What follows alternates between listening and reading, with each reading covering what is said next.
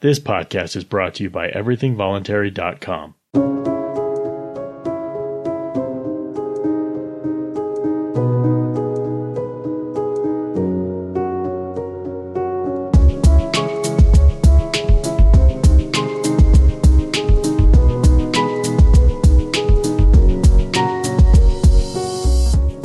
The voluntary principle states that all human relations should happen by mutual consent, or not at all. This podcast aims to promote respect for the voluntary principle in all walks of life and for all age groups. My name is Skylar Collins, and this is Everything Voluntary.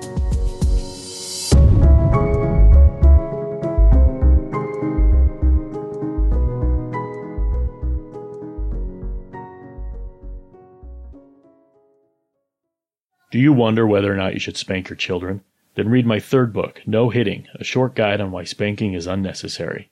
You may download the book for free at everythingvoluntary.com or purchase it in paperback at Amazon or Barnes & Noble. Before we start the episode, I want to invite you to join me as a featured guest. I'd love to chat and get to know you and give you this platform to bounce your ideas around. To schedule, go to the main website at everythingvoluntary.com. On the right-hand side, there's a link to schedule with me immediately. Click that link, select a day and time, answer the questions, and submit. That's all it takes. Thank you so much. So these are like little 5-hour energies. I think so. Yeah, they're kind of the same shape. Ketone aid. Yeah. So where'd you get these? It's ketone esters. It's your body produces them naturally. But yeah, they've isolated them, and if you're fasting, your body, your liver will, I think your kidneys too, will produce them. Ketone ester. Yeah, when you burn fat, your body produces ketones. Okay. That's your body. It's an alternative energy source that all humans, in fact, most animal life can do. And I mean, we think we need to burn glucose, but that's really, if you look evolutionarily, hunter-gatherers, that's, I mean, even in medical school, my son's saying that's what they teach, is that we're kind of adapted for a hunter-gatherer diet. They rarely had honey and fruit. It was very seasonal, and they didn't have tropical fruit.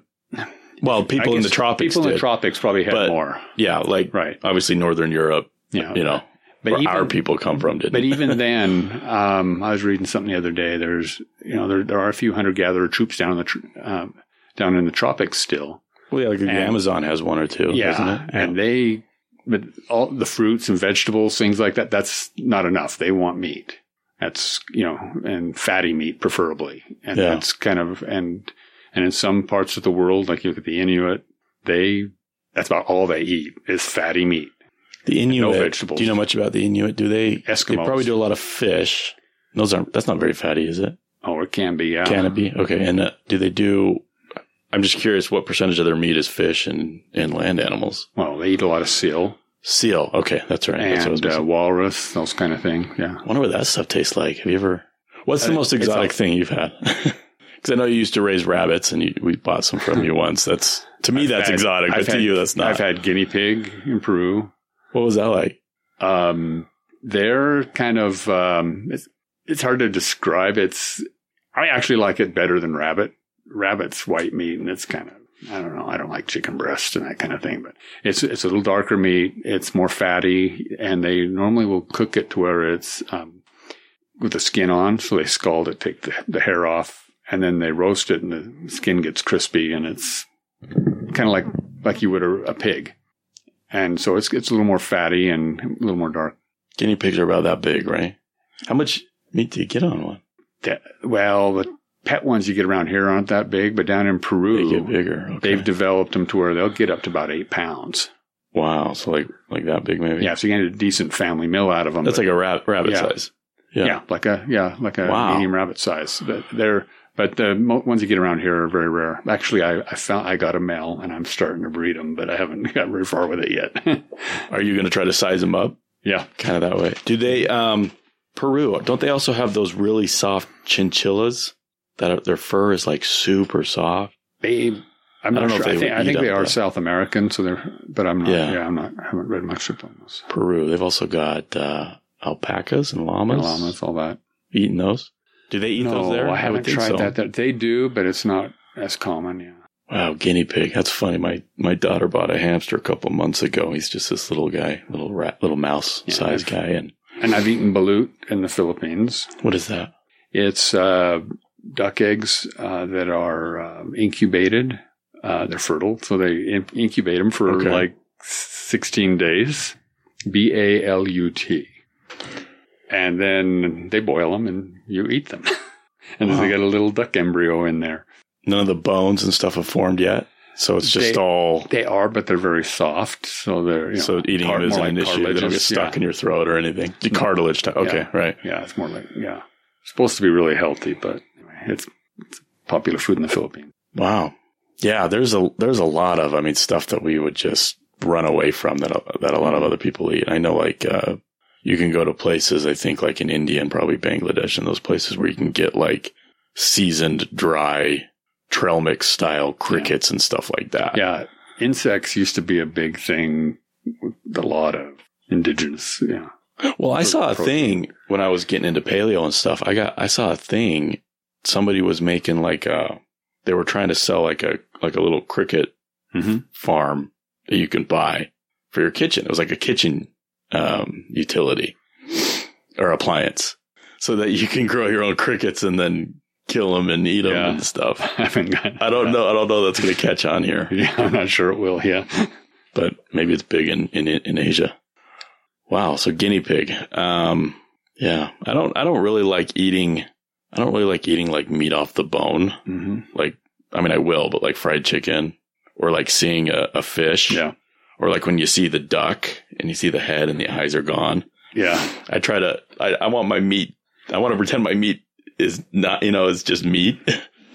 Yeah. But, I guess it's just. It's kind of what you're exposed to, I think, when you're young. So I will say I will try any meat if it's the meat. But you can tell me what it is. You can say this is crocodile or this is guinea pig. But if it's just like slices of the meat. But if you give me like the animal, then you got a roach sitting on your plate with its toes and head and everything on it. So I'll try anything, but it's got to be just the meat.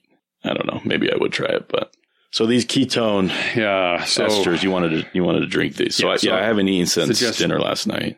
Okay, yeah, and I haven't eaten for about 18 hours or so myself. So, and I've never tried these. I do a lot of intermittent fasting. I eat a ketogenic diet. And I rarely cheat. Later today is my. So this could be a Jim Jones experience for us. Yeah, we'll see. I know people, like I said, your body naturally produces them. It shouldn't be a big deal. And I don't know if I'll even fill them because of the way I eat, but we'll see. Yeah, you might already. Well, it seems packaged pretty standardly. So yeah, had the little thing you had to take off the top. But yeah, this is kind of the size of one of those little 5-hour energies. Yeah, so this is a KE1 Ketone Aid. So we'll give that a try. Performance enhancing drink. Here we go. Oh, no, not bad. A little different taste, but. Have you had it? You haven't had the 5-hour energies. They're kind of like that. They don't taste good. They kind of hit you. They're kind of sour and fruity and stuff. No, I haven't tried. Wow. Okay. And yesterday I ran 11 kilometers and I did that after fasting 20 hours. Now, why would it say not for pregnant women or children? I don't know. Is that just a disclaimer? CYA, cover your ass? Yeah, I think so. Because if you think about it, babies, that everybody as a baby is in this state with ketones. I would think so, yeah. Because you want me to have two? Yeah, have two of them.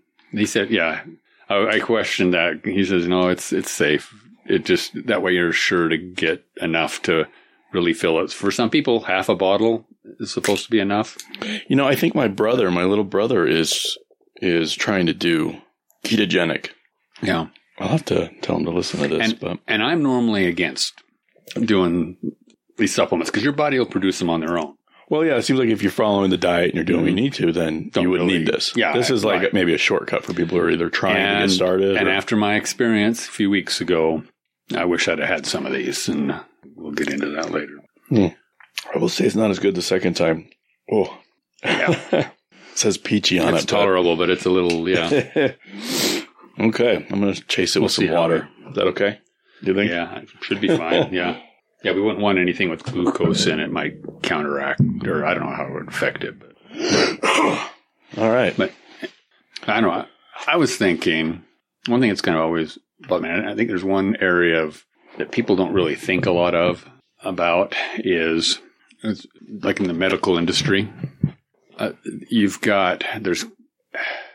kind of a gap there, and I think government kind of stands in the way of innovation and so forth. But what you've got is, and what I've seen, and it hit pretty hard in the last few weeks, is doctors are taught minimally about nutrition. In fact, my son's in medical school right now. He looked up in his curriculum, 6 hours. That's how much they teach them in nutrition. Okay, so they teach 6 hours of nutrition, and what are they teaching during that 6 hours? You can't learn much in 6 hours about nutrition. Well, you can't learn much, but it's also got to be probably FDA-approved food pyramid stuff, right? Exactly. Well, exactly. Yeah. And then they do state that we're adapted more for a paleo or hunter-gatherer type diet. He says that that's what the instructors are teaching that. But yet you got that gap with the, FDA approved. And from my experience, what happens is, and I'll go into the whole experience. I think it's worth people understanding. Well, yeah, let's set that up. So we started the podcast kind of on a high note, but we're going to go to a lower note now. Yeah. Because you had a real unfortunate experience lately with your family. Right. So, I'll go ahead and I guess just let you tell the story from where things started. Yeah, I'll just figure it out. Doctors rely on dietitians, and dietitians definitely stick to the FDA approved. And anything outside of that to them is fringe. And you look at what's on the approved list of, you look at the professional organizations, which are all, they get legislation passed, things like that to kind of protect everything. And, but anyway, they get their sponsors or things like General Mills. And they do have some sponsors that are, a little more healthy, but a lot of them are very heavy on grains and things like that. And anything that would be low carb to them is dangerous and scary. And and be honest, there really has not been enough studies in it that have been done. But anyway, we'll get into that. So I guess I'll just get in. I kind of got into the reason why I kind of got into diet years ago is about 15 years ago. My father passed away from complications of diabetes, and he had. By the time he was my age, his feet were falling apart. He'd had strokes. He'd had all kinds of issues. And we just essentially saw his body essentially falling apart. Eventually went on kidney dialysis. And anyway, it's just a slow death. And, the doctors, give him he's on insulin and so forth. But there was really at that time really not much talk about how to control with diet. And that's starting to turn around now from what I've seen. Anyway, my family, I noticed that there's a lot of them that the women seem to be fairly long-lived, but the men aren't. We put weight on pretty quickly, and it seems like our bodies wear out quicker than the women. My great-grandmother lived to be 102. My grandmother, she had more health-type issues than her mother, but she got gout and arthritis and all kinds of issues. But she got it. It was 94.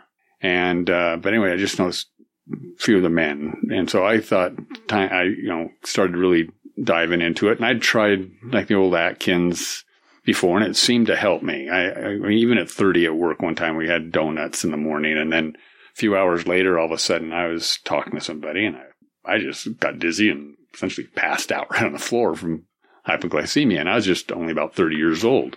And then my feet started getting numb, and different kinds of health issues and esophagus issues. I'd been in the Marines, so I did a lot of running when I was younger, but it always was painful. I always had it's considered like exercise-induced asthma, where I would cough for hours afterwards, just hacking cough for the rest of the day whenever I'd run. So it was not a pleasant experience.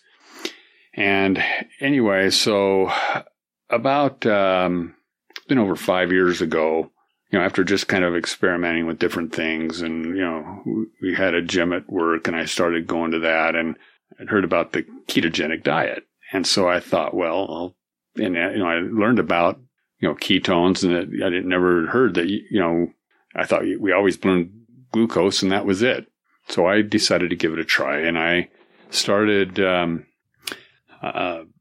just started eating mainly just meat, fatty meat, especially, and natural fats, cut out all the seed oils, things like that, because, the manufactured seed oils and so forth, and eat a lot of, and then more like green vegetables, things like that. And, occasionally I'd eat an apple or not, and berries, but not a lot of, and not that I'd never cheat. Now when we had a birthday party, I'd cheat, but in general, I'd stay all the time. Yeah.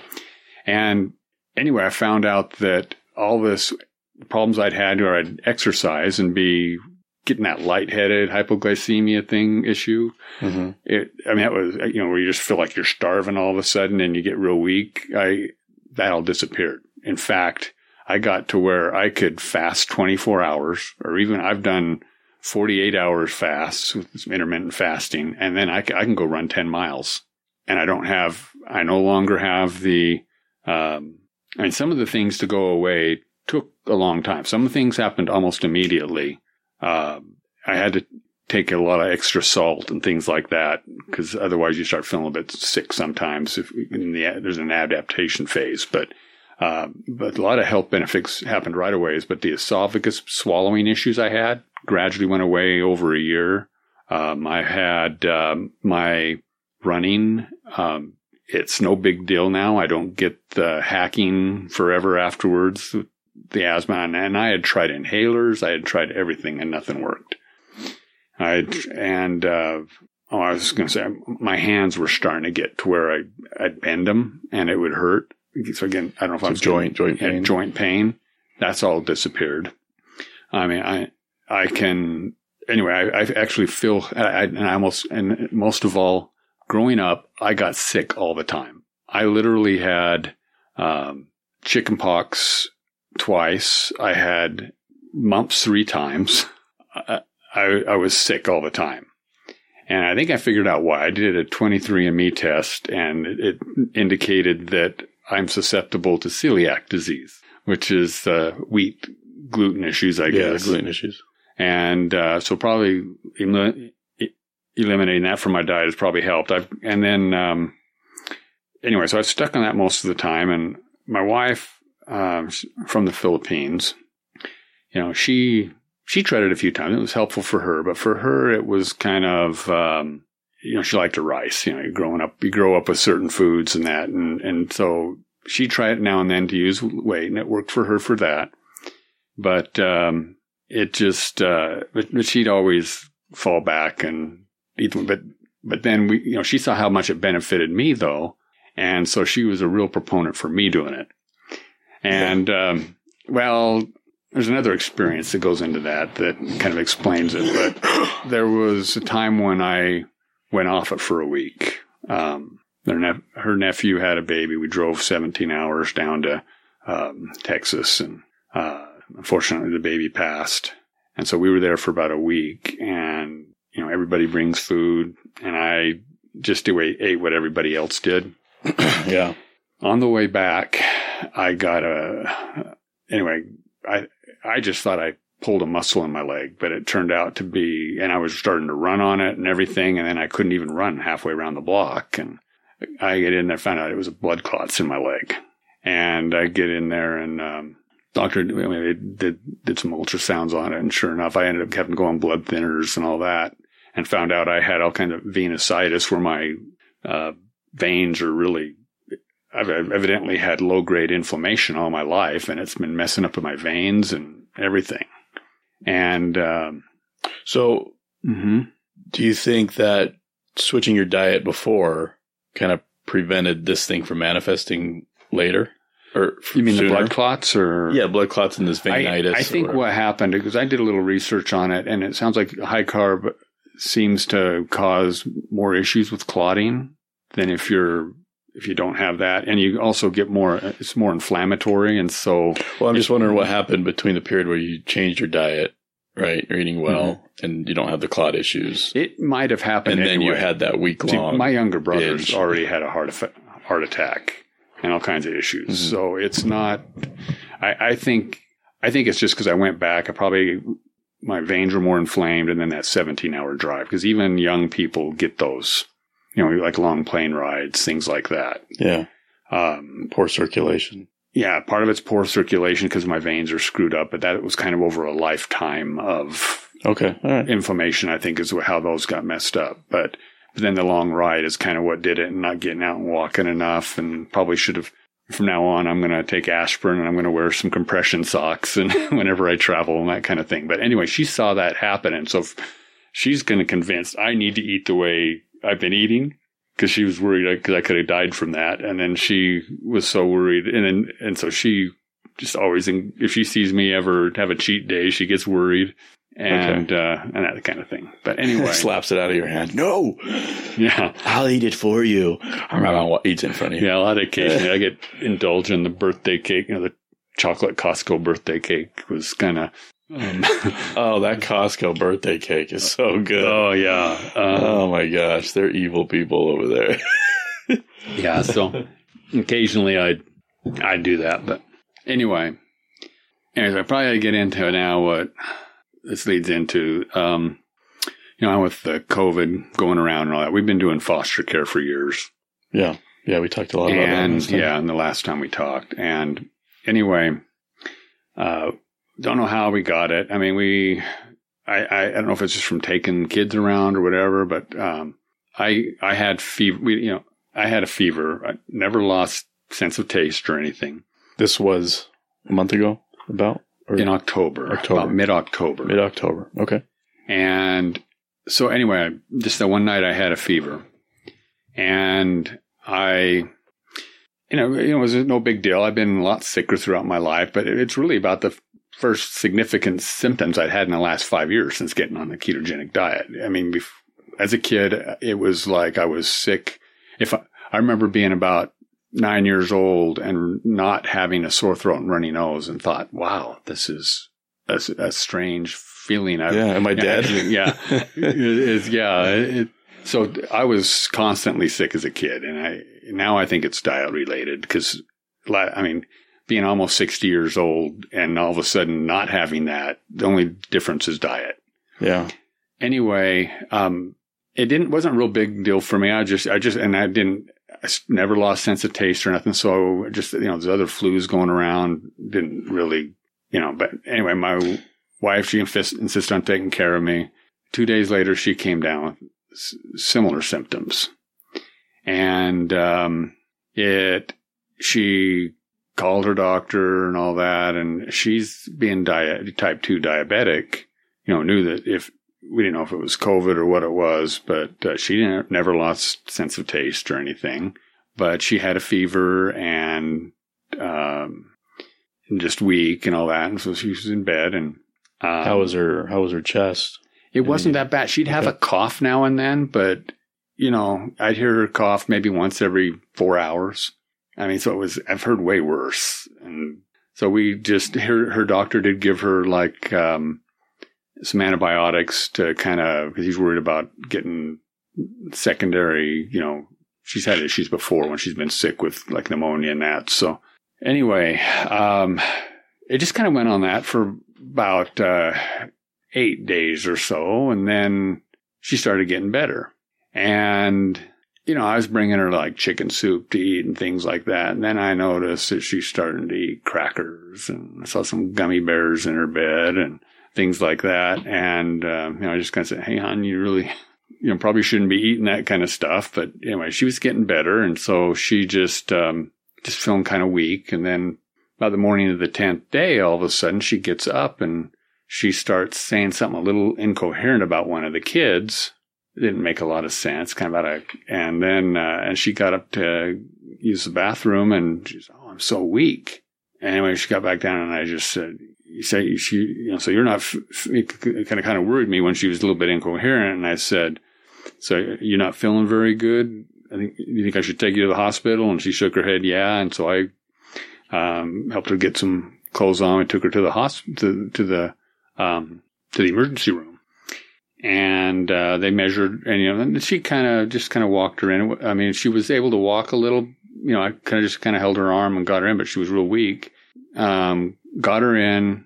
They checked her O2 levels, and they couldn't measure them; they were so low. And then they tested her for COVID, and they do a real quick test there. It comes back in like half an hour, and it's positive. And so, anyway, they did some checking. They said, they got her on oxygen, and but she was alert, with the oxygen. She seemed to be doing fine. So I wasn't like overly, concerned at that point. And then they said, well, we're gonna have to get her a place over at Ogden Regional, and got her a room, go to room 704, and you can go, and we'll get the ambulance to take her there, and you can just meet her there. And stupid me, I didn't even, and they never said anything. And I thought, and I was told, because she tested positive, I got to go get these foster kids tested. So I went, so then the ambulance came, took her, then I had to go check the kids out of school, get them tested, along with our adopted son. And, anyway, it ended up, neither one of the foster boys, they both tested negative, but our adopted son, he tested positive, and so did I. So I'm assuming those symptoms I had a couple of days before. And they said that we must have got it.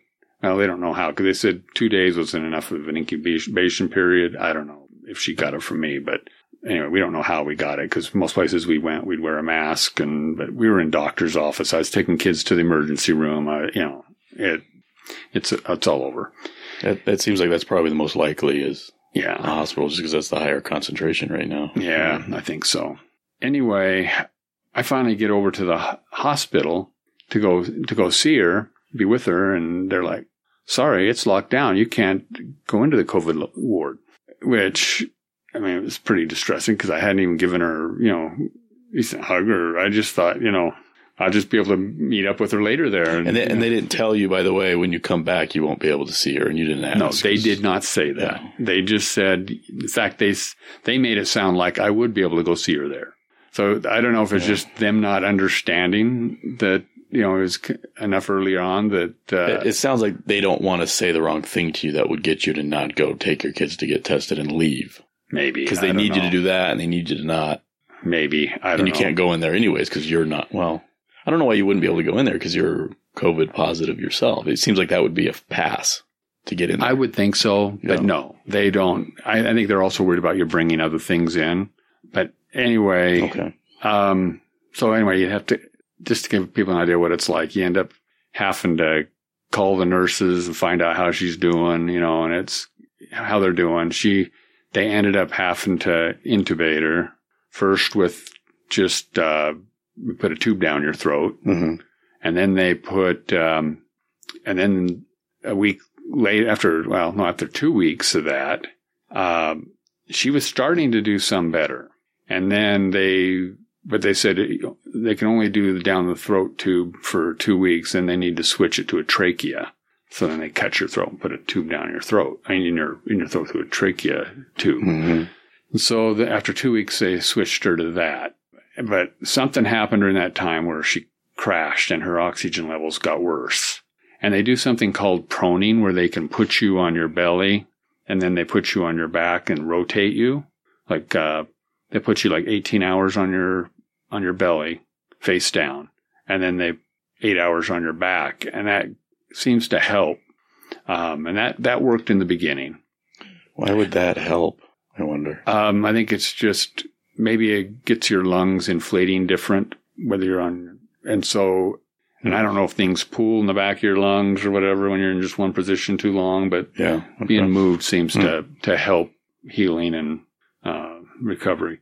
One thing we did is her doctor, he was good about keeping in touch, and he suggested, he'd heard, and same with her nephew. My wife, half her family are nurses, and her nephew down in Texas is an emergency room nurse, and he knows a lot and he's dealing with COVID patients and all that. Mm-hmm. Anyway, one treatment that they're doing is what they call convalescence plasma, where they get the plasma from somebody who's recovered. So they have the antibodies, and then they give the plasma to the patients, and it helps them get rid of the virus. And that seemed to actually work with her.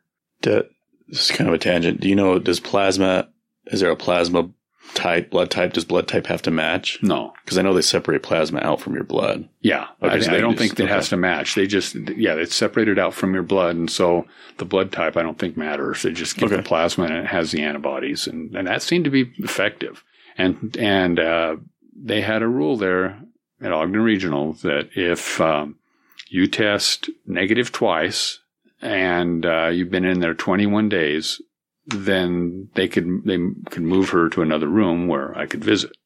So that happened. So I went in there, and I started, and about the only times I couldn't be there was during shift change. They required going. So I'd go home and eat and then just go back. So I essentially spend a night and day there. They had a lazy boy there, and I was essentially sleeping there. And then I'd be taking pictures of all the readings, because all her family that's nurses, they understood what everything is, and they'd give pointers. So you're sending it to them? Oh, yeah. I mean, we were doing the Facebook messenger and video calls, and I'm taking pictures and sending them there of the different monitors and everything. And she was totally sedated at this time. After they put the throat tube in, she got bad enough they had to put her heavily sedated, and they put them on paralyzing drugs to so the body will totally relax and let the machine do the work on her lungs. So she's on a ventilator at this point? Oh, yes. The whole 5 weeks she was in a ventilator. Because I thought the ventilator was not a good thing. Like is it the only thing for some people you reach a level? Because I know that they talk about ventilator causing your body to give up.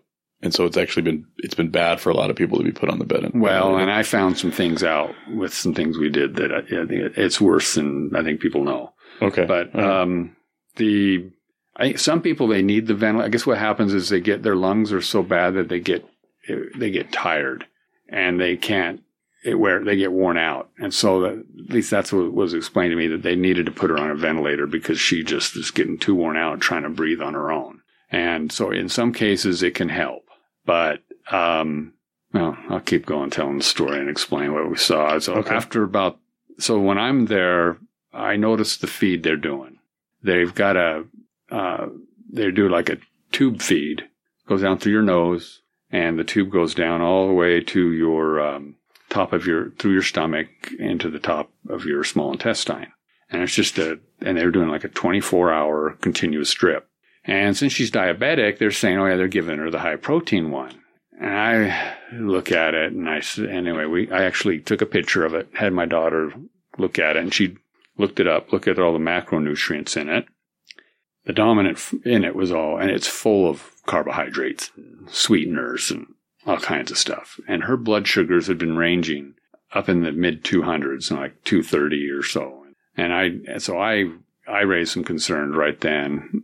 In the ICU, and I talked to the doctor, and I said, "Can you do something about that feed? She's diabetic, and this is high carb. That's no wonder you're doing that." And I said, based on the way my diet, I know that's inflammatory. It's causing a lot of issues. If all these drugs you're using, you're fighting against it. And he admitted to me that he doesn't have a lot of training in nutrition. And, but so they kind of rely on the nutritionists that they have. So they sent her in, and that just turned into they're pretty much just raised on the food pyramid and so forth. And to them, my suggestion of doing something, a higher fat, getting rid of the carbs and doing more of a ketogenic type input, she said, it'll kill him. You can't live without carbohydrates. And I'm like, haven't you ever heard of gluconeogenesis? Your body creates the glucose you need from other things, Yeah. But she just got mad and stomped out. But they did do one change on that. I think they found something with a lower carb, and they supplemented extra protein. And when, all of a sudden her blood goes down to about 130 instead of 230, her blood sugar.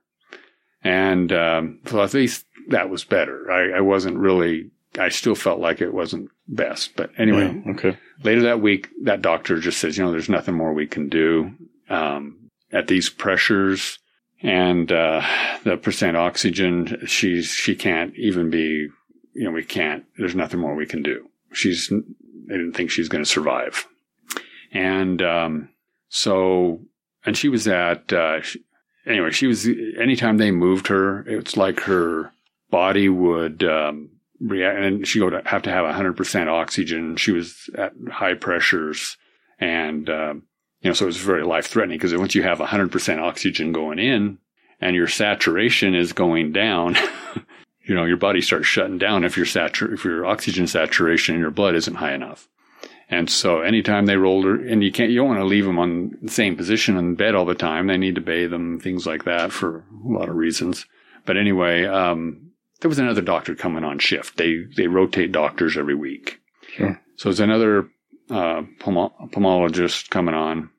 And so he came on Monday. And I just said, any other ideas, and he said, well, here, let me try a few things on the ventilator. This guy was pretty good with the ventilator, and he messed around with things. But the best he could do after a couple of days of messing with that and working with the respiratory therapist, they got her down to 85% oxygen.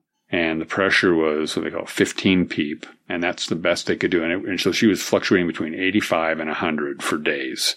And what is our normal range? Well, normally you're at normal oxygen. I'm not sure how the pressure works. I know that, but the percent oxygen, I think ambient air is 21%. So what we're breathing right now is 21% oxygen. Okay. And so she had to be at 85, but the high pressure was there to kind of keep her lungs inflating. And the nurses were all saying, there's her lungs are clacking, they're getting hard. She has what they call acute respiratory distress syndrome. And they're all saying there's essentially no hope for her. And that doctor, he gave up, and he just, said, and I'm just like, that they're wanting me to turn the machine off, essentially. Did she have a DNR or anything like that? I did not sign one. And did she she didn't? No, she did not have one. Okay. And I was, they asked me to do one. And I says, no, I'm going to be here. She's having problems. I want to be here. And, I'll make that decision when we have to. And, anyway, we get, finally when he gave up, I said, can we finally get rid of that feed? And, I really think you need to try putting her into ketosis and see what happens. And I'd done a little research and seen that there was some mouse studies and a few things, found a few, rare things that indicated it might work. And so he says, I'm fine. We could try a 72-hour fast. Let's see what happens. So they just turned the feed off. And, so anyway, we just sat there. Nothing much happened. Just kind of stayed steady on that 85%, for the next 18 hours. And then all of a sudden, the respiratory therapist, she started getting higher saturation levels to where it was high 90s, near 100%. So they started dropping it down. After 18 hours, it started improving. And one thing I talked to the doctor, I said, I don't want to turn it off unless we really know. Their x-rays are, all you see on a regular chest x-ray is just foggy lungs. And I says, how do you know it's not something else that she couldn't possibly recover from? He says, if they do a CAT scan, I can get a lot more detail and tell for sure. And, but the problem is she was so bad off, even moving her to where you get to the CAT scan machine would kill her. And anyway, after that 18 hours, her numbers started to drop. She went to them from 85 to 80. And then within 24 hours, she was at 75 and percent oxygen. So she improved by 10% oxygen on the intake. The doctor, this is Thanksgiving Day, and he's like, well, you know what? If we get her down to 70%, I think that gives me enough room there that we can go get the CAT scan and tell, at least then I have more of an informed decision on things. Mm-hmm. we get we get down near the end of the day, and she was at 70, and but the doctor had left for Thanksgiving, and he hadn't ordered the CAT scan because he didn't think she'd ever get there. And anyway, by the time he came back the next morning, she was at what was she at? I think she was at 60 at that point. And they did her blood work. It was better than it had been in over 2 weeks. I mean, they do a PF ratio, and it was almost 150 when it was down in the 30s and 50s. And that's kind of a ratio that they use to kind of tell how well the lungs are functioning. So all of a sudden, instead of looking toward doing instead of moving toward getting her a CAT scan to see how bad the damage was, they're like, all of a sudden they start messing around with her meds and trying to get her, because they were very high, and there's issues with being on that much, of, the paralytics and the heavy sedation for so long that they're all of a sudden working to get her going to a rehab facility.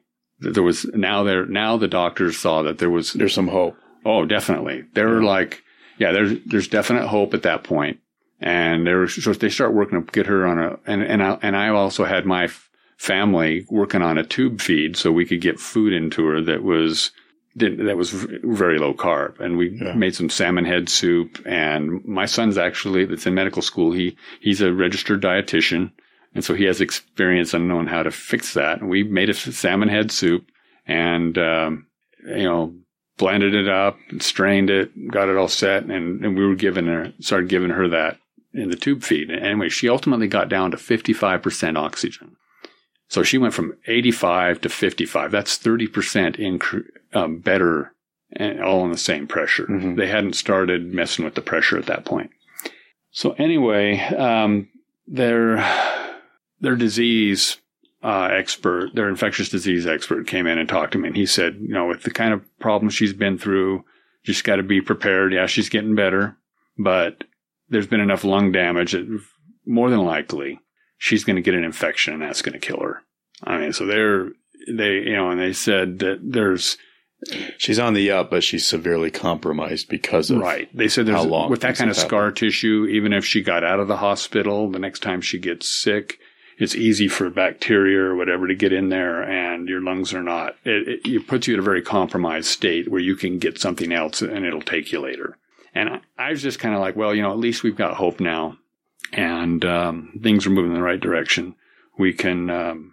I just said, I'm just thinking, sorry, hon, you're going to be eating ketogenic the rest of your life. No more rice, no nothing, You're going to do it to her what she's been. Yeah, she's been kind of insisting me do it. And now it's her turn, It's kind of what I was thinking. Anyway, but then on the night of the 28th, they kind of warned me about the blood pressure meds. She's been having some issues with blood pressure. And what happens is eventually they can start getting immune to them. They because of all the sedation and the paralytics, the blood pressure sometimes gets too low, so they use another med to keep the blood pressure up. And anyway, they were trying to wean her off a lot of those. So she's got meds to take to lower her blood pressure, and now meds to raise her blood pressure at the same time. No, or they pulled away the one and gave her the other. The sedation kind of does that. Oh, so she wasn't taking the... No, there was nothing to lower it. It was, they needed to raise it because of the sedation and the paralytics. Her blood pressure was low sometimes, so they had to give her that. And the problem is she was maxed out on that, and they started becoming ineffective. This was part of the whole experience. This wasn't like a previous med she had to take. No. Okay, I understand now. I thought you meant it was something she's been on for a while. No, this is an issue. Whenever somebody's intubated in an ICU and they've got you on heavy sedation and paralytic drugs, chances are they're going to have to be messing with your blood pressure to keep it high enough that your body's able to, pump your blood properly and all that. Right. Okay. Unfortunately, they became pretty much totally ineffective, and her BP went down to 0 and she passed. But like right in that moment when there was some problems through the night, and I was trying to get the doctors to, come in and, clarify it. Anyway, they're very understaffed at the ICU as far as doctors wise. The nurses are essentially making decisions on, life and death decisions on their own without doctors, because the doctors just aren't there all the time. And, and when you've got nurses telling you that, oh, she's not, making it, and they don't, and you really, sometimes I felt like, no, you get a doctor in here. I want to, she'd been doing well. Then all of a sudden it flipped and the blood pressure started being problems. And then the nurses weren't always accurate on what they're thinking the problem was. And so I wanted a doctor there, and he's saying, oh, she's going bad. This is getting bad. And, and I'm like, well, why? She was doing good just a few hours ago. And, but anyway, it's very hard to get the doctor in there, especially at night. And so that's kind of one of the complaints I have. But, and then the doctors on the improvements, to them, that was just a fluke, just kind of one of these fluke things that sometimes happen. But, so anyway, she essentially, her blood pressure went down to 0, and, she essentially just died and passed in my arms. But, and she was, still sedated, or was she awake at any point? No. So she probably wasn't suffering? No, do you think? I don't think No, she was heavily sedated and all that, so she wouldn't have, she wouldn't be. She would have just been asleep. Yeah. All this time. Yep. But anyway, after that, I felt like I needed to, that experiment we did in the hospital. I mean, the doctor never expected anything to come of it. They just thought I'm crazy. And, but they got that gap that they really are not trained in anything with nutrition. They don't understand how nutrition interacts with all their medications and the body and so forth. And the dietitians, their whole paradigm is modern diet. Yeah. And, I felt like I needed to write something up about it. So I wrote something. I wrote up the experience and about how the oxygen level improved they were able to drop it down 30%. I mean, that's huge. I mean, that can mean the difference between somebody being intubated and, why didn't they do it way sooner? Why are we having to wait for last ditch effort when the doctors have all given up? And so I did a little more research. I wrote that up and I put some links in it, and I started posting it on some Facebook groups, ketogenic Facebook groups. And then, I got, contacted by Frank Yosa, the guy that his company makes these. Mm-hmm. And he was saying, and he pointed me to a study. Well, there was a write-up. And so I added that to my blog, the write-up he had in it. And it points out that the whole theory was essentially a scientific paper that, a bunch of researchers put together on a bunch of other studies. And the theory was that what they call the cytokine storm that's happening a lot with COVID, but it can happen with anything. I mean, it can happen with a lot of some like severe bodily stresses. Your body will go into this with the cytokine storm and you'll get respiratory failure. Mm-hmm. But it happens with other, viruses and flus. And, but it happens all too frequently with, COVID. And that theory in there is that it's fed by glucose. And so if you notice, and one thing I've noticed with like my wife being Filipino is that they have an extremely high population of diabetics. And same with our Native American populations. You look in Utah, or you look at the map that the state puts out, and you look at the corner where the Navajo reservation is, and they're getting hit way harder than the rest of the population and our Pacific Islanders and all that. Is it because they don't have the history with these poor foods that we do? I think they're not as adapted as we are to agricultural, and I think everybody's different. But I think what's happened is our bodies get insulin resistant to where we're eating a lot of carbohydrates, and it gets to where the insulin that counteracts those and helps, tells your body to store it as fat or whatever. It becomes less and less effective. And so you end up with too much glucose in your blood. And that feeds that cytokine storm. Mm-hmm. And anyway, I found out that there's actually he told me about another study that just started, and like a week after this happened, just a week ago. I mean, there's a study that had just started based on that paper. And except instead of putting people into ketogenics through a fast like we did, which took 18 hours, they're using ketone esters, and it's happening within half an hour. And what's happening in half an hour? The improvements in oxygen. Okay. So they're actually getting very similar improvements in oxygen. That you experienced with your work. Yeah, they're saying they're getting like 20, 25%. We saw 30% improvement, but they only had done it with like 1 or 2 people so far. So I don't know how it's getting now, but it essentially was replicating what we saw in our experiment with, except they were using the ketone esters to boost it. So anyway, I think this is just something that the problem is that ketone esters are like a food supplement, and FDA doesn't allow any kind of, supplement. Yeah, they don't.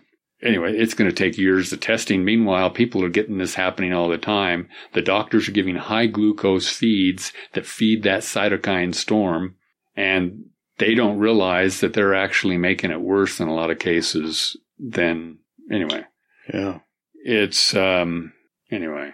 So with the experience you had with your wife, with her improving there at the end, you think it's pretty good evidence that if this sort of thing is started earlier, then we could be saving lives with this. They've been doing it on mice, simulating the same situation, and it's been very effective. But they just haven't done much with humans, and they're just starting that now. And we did it late. I mean, if it seems like if you're burning ketones instead of glucose, my understanding is it requires less oxygen in the burn. And I don't know, it's something. I wish I'd have had these and we could have just tried it, right off the bat. Yeah. And maybe if it can improve, I don't know if your lungs are in the same state. I mean, because her lungs at that point were like really bad. It would have been nice to be able to try it when they weren't so bad and then not have to keep her on the ventilator so long, or maybe even totally prevent being on the ventilator. Yeah. It's, 30% O2 difference it's not insignificant. That's a huge difference. You wouldn't classify it as a fluke. No, not at all. It's funny that they would say, "Oh, it's a fluke," when it wouldn't have happened without your interventions. They have no experience treating people with and using ketosis. Ketosis is not a state. Well, it's such a small niche thing right now, anyways. That you know what I mean, like just in the general pop. Oh yeah, most people don't know anything about this. Right. They don't realize your body has a second fuel source. I mean, even though evolutionarily that was the main source, people went without food for a long time. They ended up, they were eating a lot of meat and fats, and they weren't getting fruits in a lot of cases and starchy vegetables. So really evolutionarily, that's how we develop. But now it's so uncommon that, it's not even considered, as far, medically. And anyway, so this is kind of really new, but it's something that I think really needs a lot of attention. So they need to start trying it more. I mean, what does it hurt to try a food supplement instead of just immediately intubating somebody, Yeah.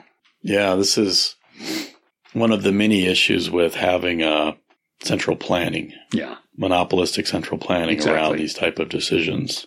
Yeah, they put that we've obviously had for decades. And it creates a behemoth that is incredibly hard to move and to steer. Exactly. Yeah.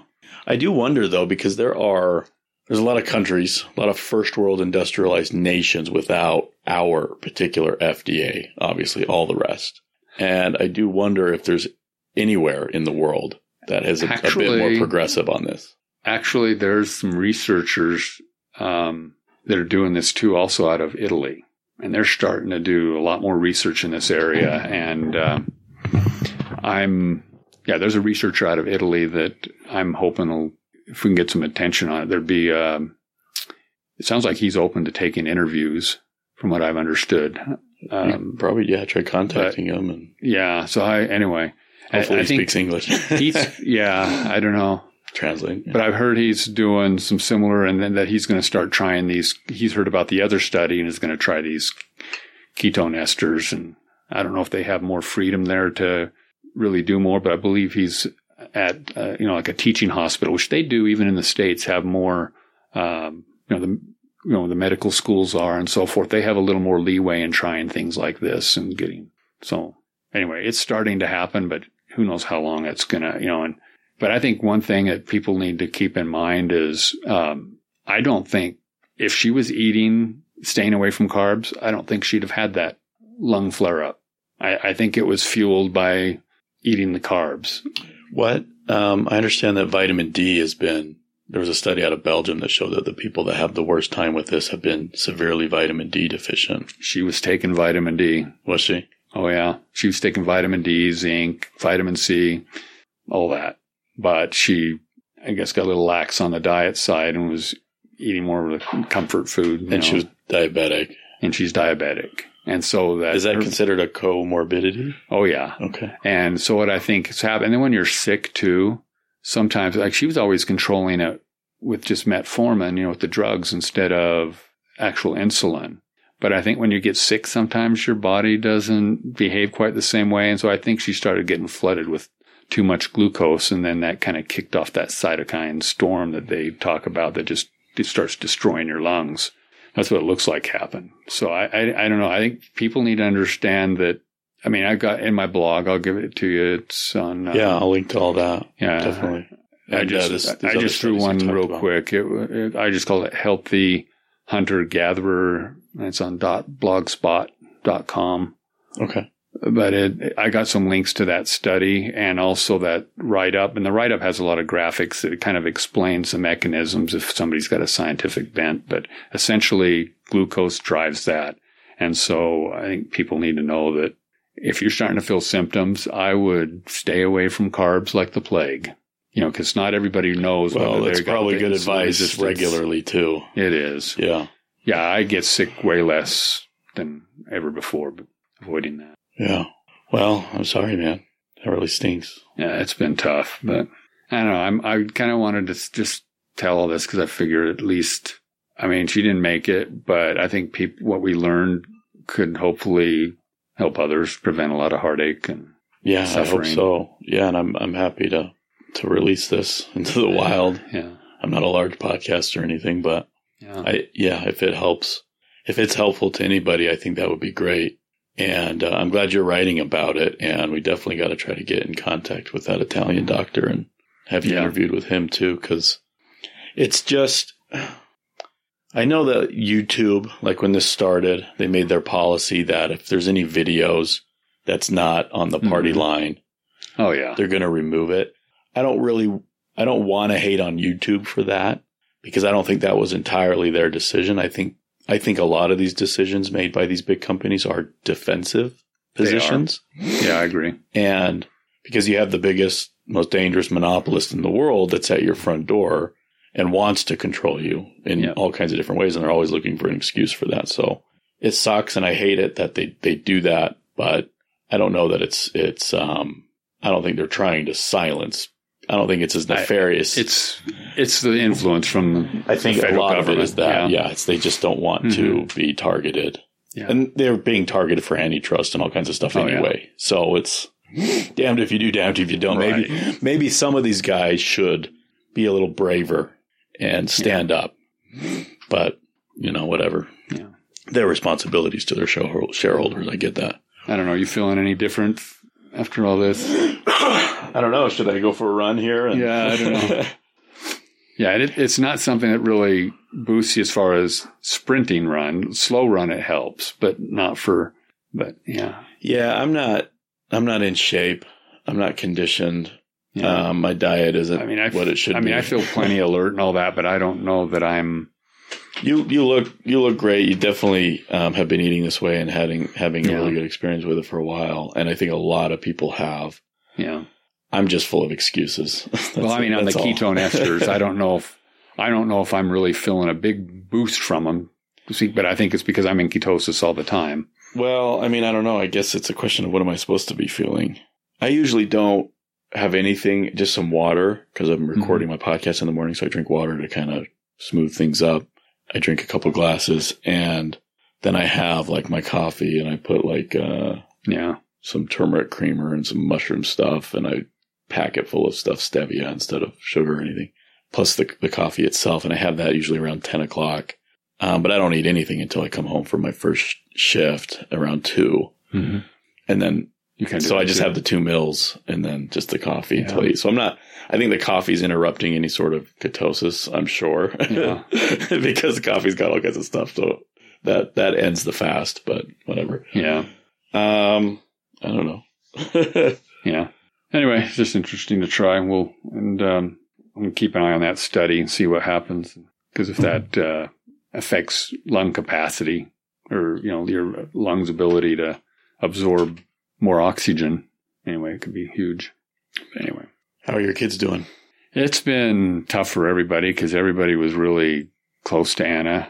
I mean, my kids got to where, and then grandkids, I've got 6 grandkids, and they're always been asking, oh, can we go sleep over at Anna's house? It's not Grandpa's, it's Anna's house, So they were like extremely, attached to her. And our son, he's been having a hard time. It's getting a little better. Luckily, my family's all around close. And my daughter from Iowa, she's been staying for the last few weeks.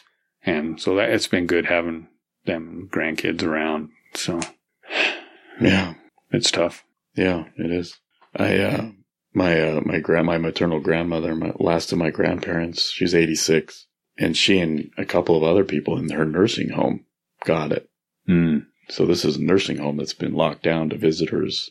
Yeah. If you did went and visit, you had to wear a hazmat suit type stuff. And she didn't have a terrible experience. She's kind of had dementia the last few years, kind of degrading in that way. Mm. But pretty much for the last 10 years, ever since her second husband passed away, she's been done. She's been wanting to go. But she's active Mormon and everything, so she's not going to do it herself, right? Because she's afraid of all that. But she's been looking for a way out, and so she got it. And she really didn't have much symptoms, but her oxygen levels started going down. And down to the point where the DNR that she had signed, I guess, came into play, and they took her off the oxygen or whatever, and she passed in her sleep as well. Mm-hmm. My wife's uncle passed away from it. He was 74, and he was a diabetic, and he was obese, and he was an alcoholic. His wife, who was obese, I don't think she may have been a diabetic. I don't know. I don't think she drank as much alcohol as him. She's 71. She survived it. How old was your wife? Just 48. 48. Okay. Yeah, this is one of those moments that for a long time you didn't know anybody. Most people don't know anybody that got sick or that passed. But then slowly the last few months, it's starting to. It does seem to be hitting people with those comorbidities. So I don't know. I've kind of gotten to the point where it's really more of I think it's a much bigger diet issue than what people realize. It's not just a virus issue; it's a diet issue. And yeah, you're gonna get you might be able to get your vaccine and that, but this happens every year. I mean, even one of the doctors in the in the ICU was telling me that they see this all the time, even before COVID. It's just a little more prevalent now with COVID, but it's been happening forever. There's a guy, I think he's a dietitian. The guy on YouTube from Ireland that's been doing viral updates. His name's Ivor Cummins. He's actually an engineer. Okay, I think he started his YouTube channel for like dietary health reasons. It is. No, it is. He's in the same kind of thing. I listen to Ivor quite a bit. He's got some really great updates. He does. Kind of keeps things in perspective. Mm-hmm. I wonder if you might try reaching out to him too. I already did. Did you? Okay. I haven't heard back though. I think they get. He's probably getting a lot more attention these days. I think they get so much. You either contact me forms on their web pages, and I think they get so much, and they look at it, and it kind of. Well, how's this? By him. No. I think he was on Tom Woods. Was it Tom Woods? I sent something to Tom Woods, too. He was on Tom Woods. Tom Woods knows Connor, and I know Connor. So we just got to get the message through that grapevine, right? And I sent a message to Connor, too, but he didn't reply, send this to Tom. Tell him to send it to Ivor, who was a guest. There's got to be a pathway here. Yeah, that's what I'm trying. Yeah. It would be interesting to see. Yeah, because I think they'd be very interested. I think especially Ivor Cummins, he'd be very interested in it because, and I think and then one of them getting in contact with some of the researchers too that are involved with this. It's just huge. Surprised. I haven't looked in a couple of weeks, but it says YouTube's still up. I'm surprised he's managed to to hang on. Ivor Cummins, he's managed to hang on to his YouTube channel and not been. He's just doing like official statistics. So I think that's as long as he sticks to that. Well, and something like this would be really controversial, and there'll be, right. Anyway, see how it goes. All right, man. We'll turn this off for well over an hour, and I think we've gotten through the story. So thank you for telling it. I'm happy to release it, and if it's helpful to anybody, again, I'll have your Facebook link, and they can message you through there. Sounds great. If they want to chat about it, and you're open to that. Definitely. So. I just feel like, this is really a rough situation, but I feel like if it can help anybody else, I think this is important. It needs more study, but I think there's some things people can do now to help minimize their symptoms and prevent this kind of situation. Yeah. Thanks. All right. Thank you. Please send your comments and questions to everythingvoluntary@gmail.com.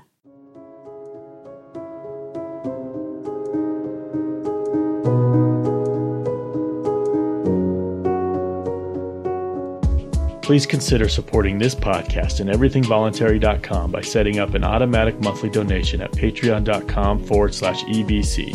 One-time donations are also accepted at paypal.me/everythingvoluntary. Will you do us a big favor? Will you rate and review this podcast wherever you're listening from? That really helps. And one more thing, please share the podcast with your friends. We really appreciate it.